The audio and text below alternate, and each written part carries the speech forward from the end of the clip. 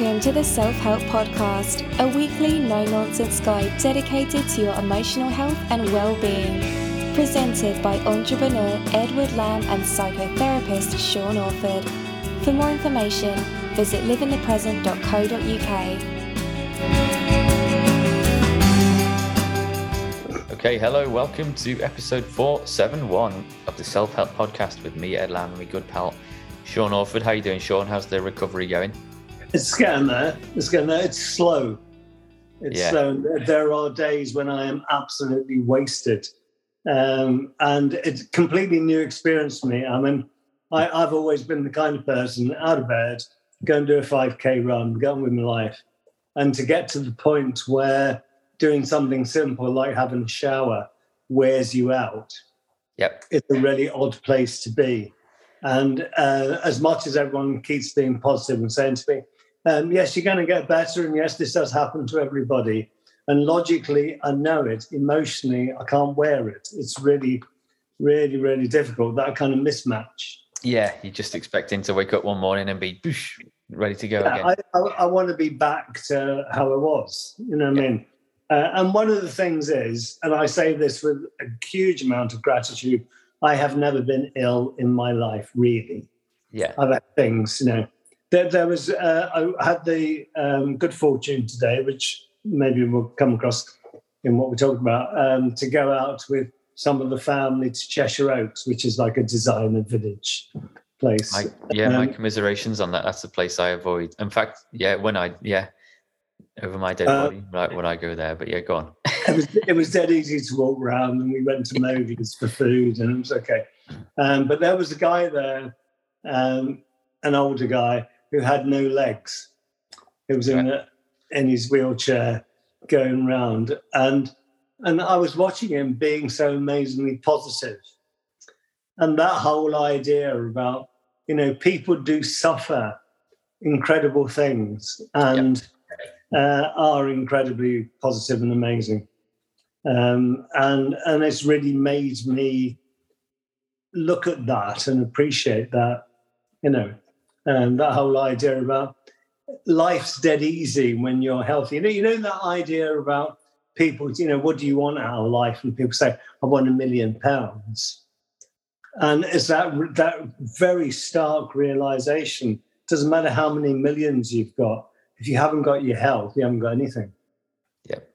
You know, yes, lovely to have £1 million if you've got your health. Yeah, indeed. But I mean, you've just met a guy, you've observed a guy who he might be healthy, but he's missing a couple of limbs. But you know, we've done episodes in the past where people have to live with pain, or you know, pretty much all the time as well. So there are ways of getting through it, aren't there? And you know. Well, I was talking to. Do you remember the guy that came and did the drumming thing? Steve Shotton, I do. Yeah, no more. And he came round to see me because he was born with the hole in the heart. Yeah, of course. Yeah, I did know that as well. Mm-hmm. Yeah, and had open heart surgery the first time when he was 7. Oh, wow. Right, and he's had 2 valves replaced since then. Right. So, and it was like he had so much to share with me, to tell me, that was really helpful. And like I say, I've had it once, and that wasn't the best experience in my life. Yep. You know, he's had it at least 3 times and had to deal with it from being tiny.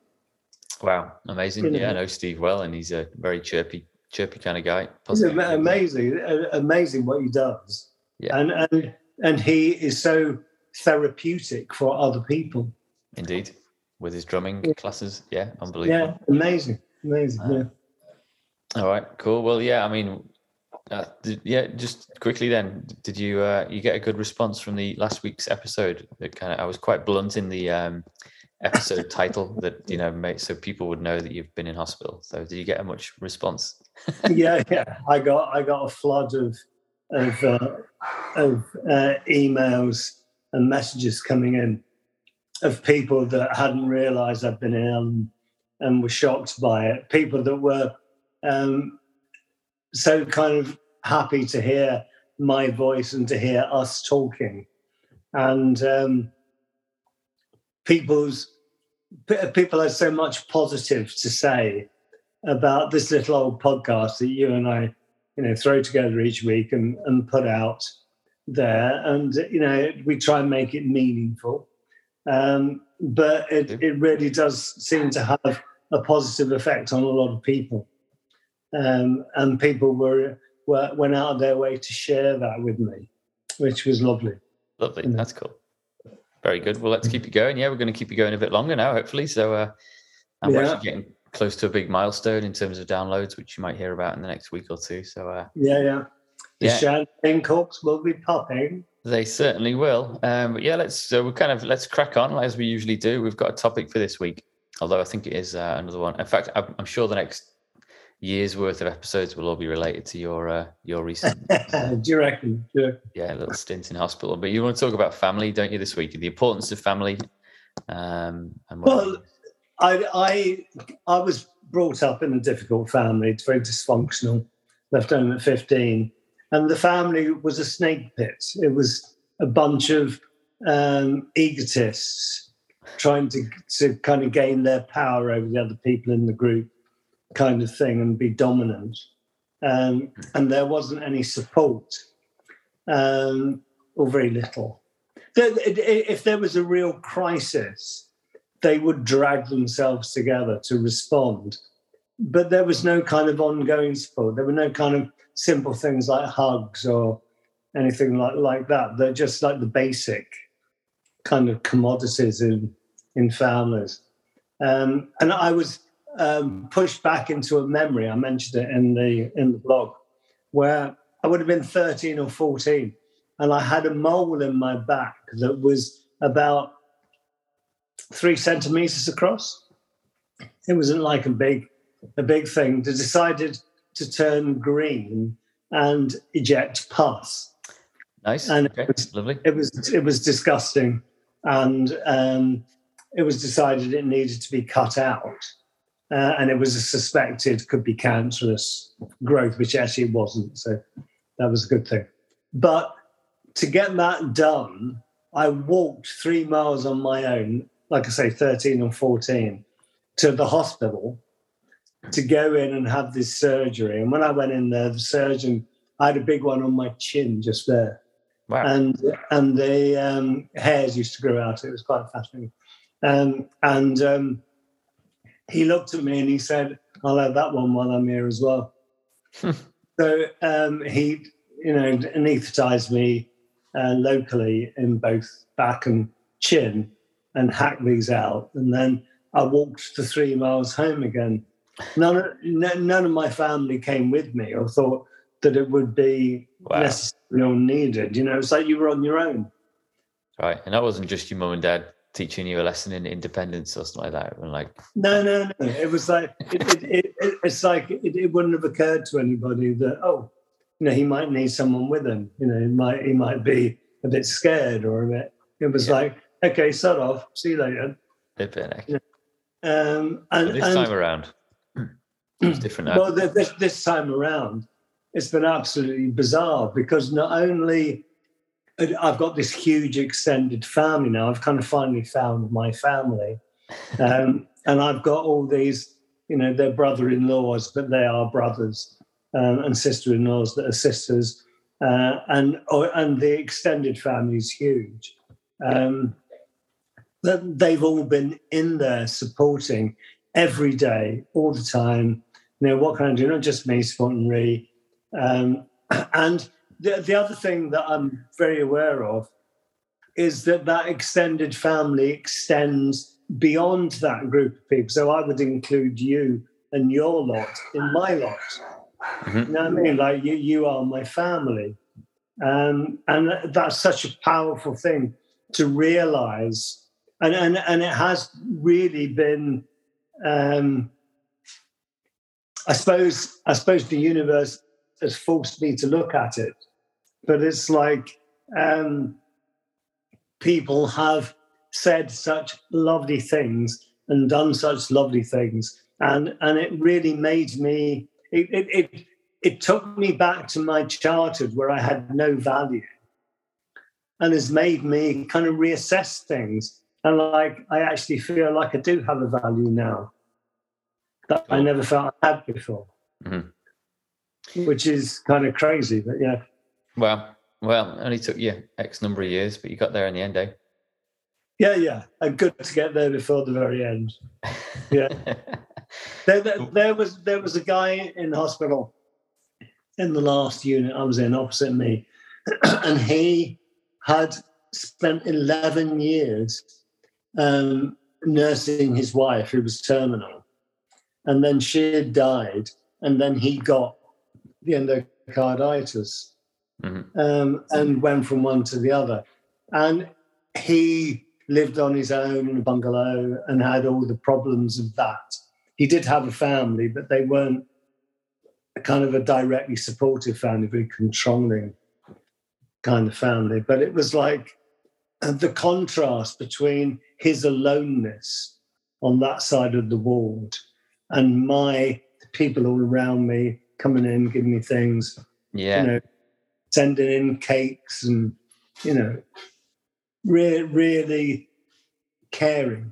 Yeah, I've experienced that, not personally in hospital, but, when I've been in to see friends or family, yeah, you can tell the people that have got, bunches of flowers and cards around them and loads of people constantly coming and going, and the folks that are looking, a bit more sparse. I mean, I want to offer a bit of hope, really, because before people that might not have huge family tribes around them, extended or otherwise, a little bit of hope to them that it is possible to either find a new family or to kind of connect with people in other ways, isn't there? So it's and I think that one of the really, really powerful things is friendship. It's like you and I went to Amsterdam, and we had a crazy time, and I fell off a bike, and and we didn't realize how ill I was and all that kind of stuff. But it's like that was such a beautiful experience that will live in my heart forever. And hopefully we will be able to do that or things like that again. Indeed. For sure. And to have known you and to have known you as a friend for so long is something that's dead easy to just kind of be, about. But what this has done has made me look at all those kinds of relationships, and there are some lovely people out there. I know some beautiful people, of which you are one. You and Bethan and the kids. I mean, they're great. They're all right. They're okay. They'll do. It's funny. I went down onto the beach, hobbled down onto the beach.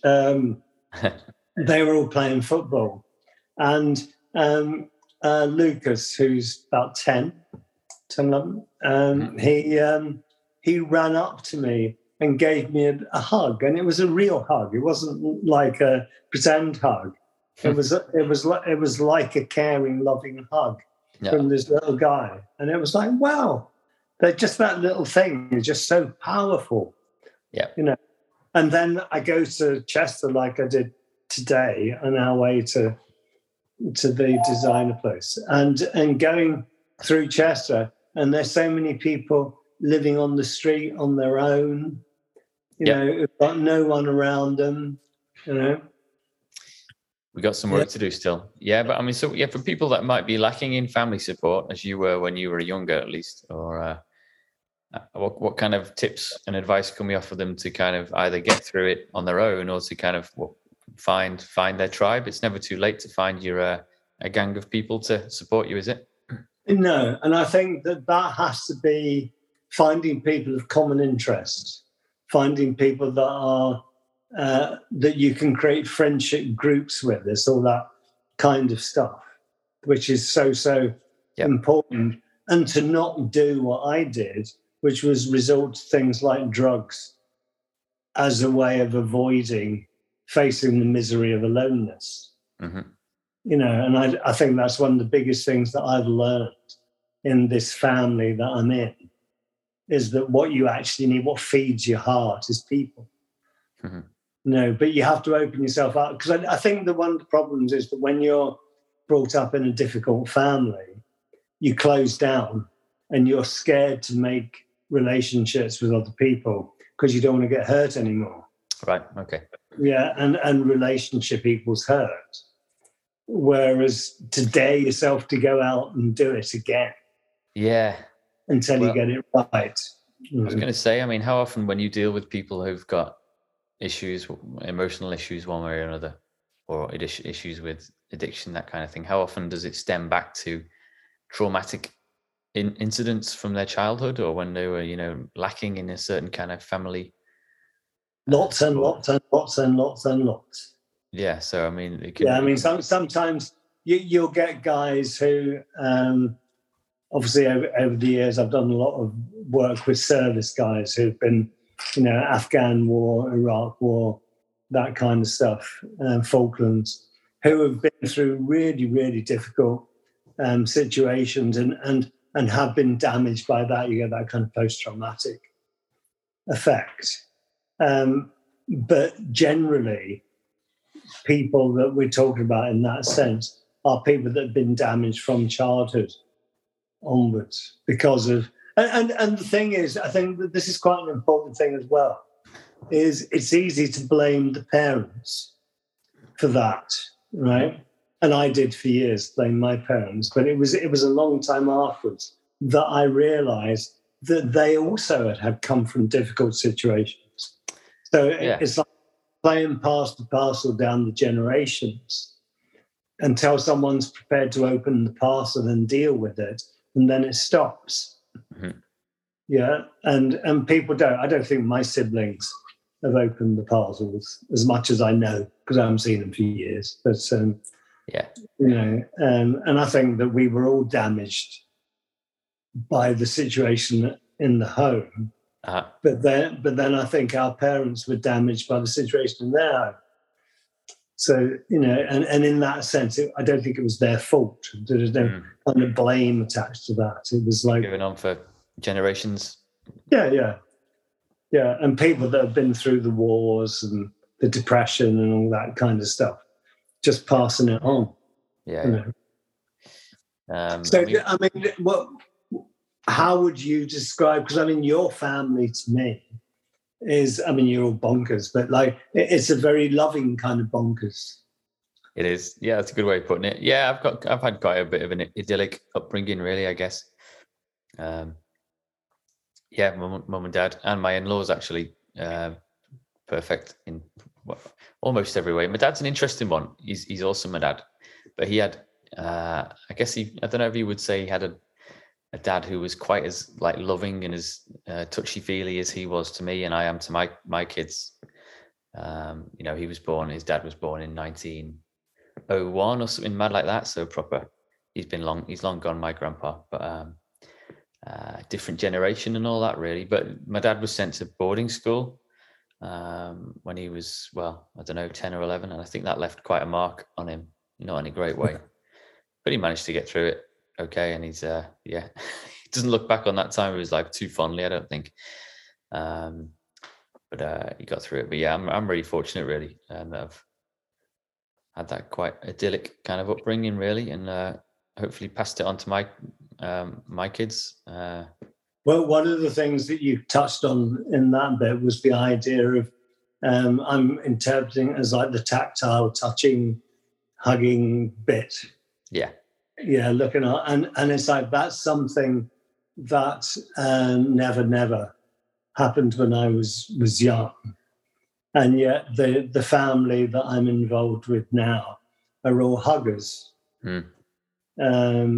which is lovely. So my brother-in-law Mark always says, "Come on, feel the love." You pick it up and you've got to give him a hug, because that's how he contacts and says, "I'm here." And we're big huggers. And quite big huggers and kisses as well. I can still. My eldest's 10, Will, so I can just about still get away with a kiss goodnight and that kiss goodbye in the morning before he goes off to school. But that probably won't last much longer, lads and all that. But we're quite a close knit little gang, and even in terms of sleeping arrangements. The lads will sleep through now on their own, but sometimes just in a bit of a daze, even now they'll come through and just hop into bed or they're getting quite big now. Like Jacob's 7, and he'll just go to the end of the bed and we'll wake up in the morning and he'll be down there at our feet or something like that. So, which I don't know, it might sound weird and it probably goes against some of the rule books on parenting, but I love it, man. We're a proper, sometimes we'll wake up and there'll be like 3 of us in the bed and Cooper the dog will be buried under the bed sheets as well somewhere. So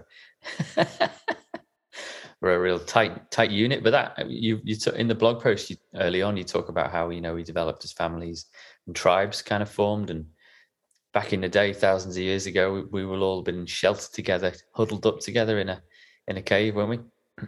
Yeah. Keeping each other warm, protecting each other from them out there, whoever they were. But I mean, you said about, that there is no rule book for families. Families develop in ways that work for them, and that's the bit that's important. Yeah, well, the sleeping thing, free flow. Yeah, the sleeping thing isn't really like something we did because we thought it would be good for like nurturing relationships. We did it just to get a good night's sleep, because there comes a point when you've kind of put the kids when they're really young back into bed for the 8th time in the night, and then you just say, sod it, just come on in then and let's get to sleep. So it was more about. Do you find that taking that approach means that it's easier for them to sleep on their own? Both kids were different, really. So William was a bit more, has always been a bit more independent. So he sorted himself out. Jacob was strolling through much later into his life, wanted to hop in with us. So we were quite chilled out about it at the end, just in the interests of getting a good night's sleep in the end. Yeah, we valued a good night's sleep over kind of making sure he was in his bed every single night, that kind of thing. And we'll see how it works out for my 2 lads. We'll do a case study in 20, 30 years from now and see how they've turned out. Yeah, one of the things I'd say is that Robert, in his 30s, will still give me a kiss on the cheek. Yeah, and if you look at the French, I mean, fellas kiss each other, they le bise, they call it, kiss his cheek as a form of greeting. And it's like, if you go south down the globe, people are much more touchy, huggy, feely. And the further north you go, the more kind of cold and isolated they become. We're kind of stuck in the middle somewhere between the French and, say, the Germans or the Finnish, who tend to be much colder and more cut off, Yeah, true.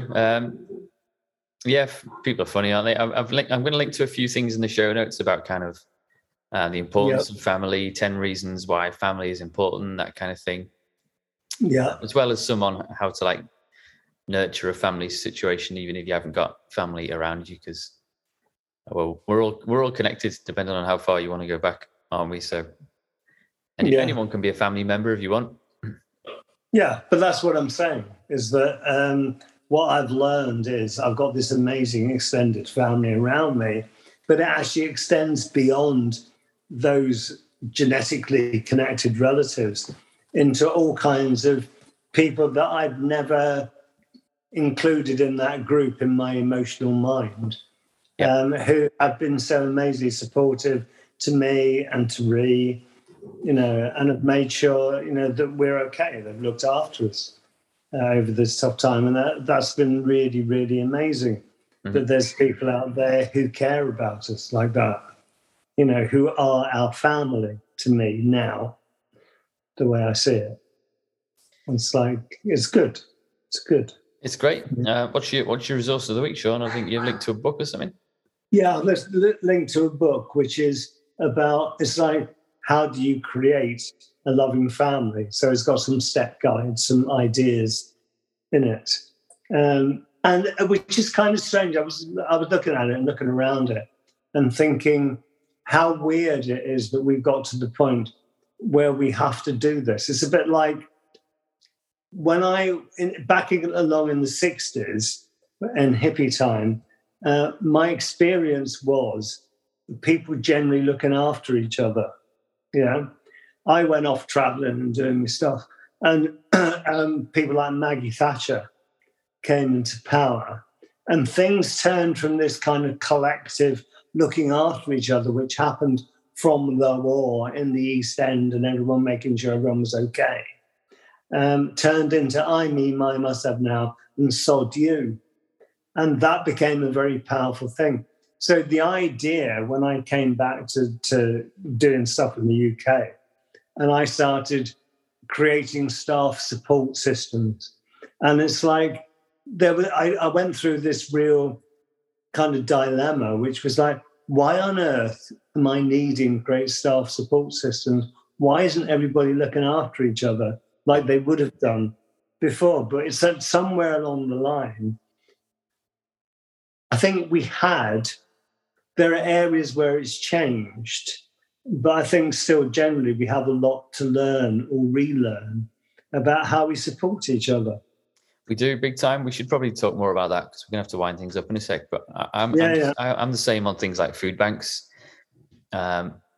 You see amazing stories of people's generosity, giving food and spending time helping families. But the fact that they even exist is just like, just does my head in. And I kind of worry that it is a bit of a self-fulfilling prophecy because as we kind of meet the demand of food banks, we kind of create more somehow, and then it spirals out of control. Where obviously we need better policies in place and some kind of financial system that can help people through this stuff. But I just worry that we'll get so reliant on food banks that they'll just be around forever, rather than trying to figure out I've even heard there's going to be like heat banks coming up over the winter where people will need places to go to stay warm because they won't be able to have the heating on.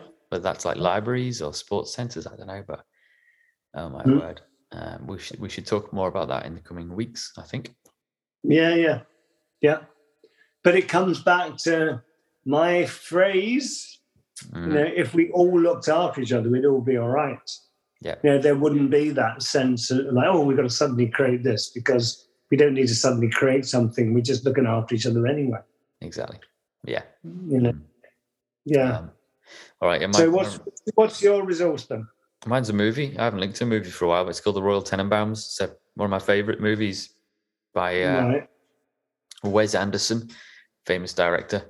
One of his earlier-ish movies. It's got Gene Hackman in it and Owen Wilson, and it's about a dysfunctional family called the Tenenbaums and the history they go through, and all the kids and kind of have their own issues, but it kind of it comes together in the end. But it's a comedy, beautifully shot, amazing music, and it's just a crazy family that I'm sure we'll all see little bits of ourselves within the family and the people within it. It's amazing. Yeah. Good. All right, Sean. Good. Cool. We'll back next week for more, hey? Yeah. Sounds good. Onwards and upwards. Yeah. Keep your walks up and keep trying to, don't go to Cheshire Oaks again, man. Go somewhere, far more pleasant than that. You can do better than that. I know it.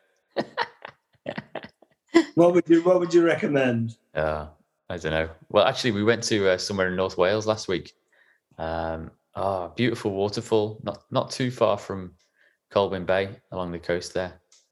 I can't remember the name of it. The waterfall. Ryder Falls, was it? No, it wasn't that. Ugh, I can't remember. Anyway, it was beautiful. Go somewhere like that. Aberfalls.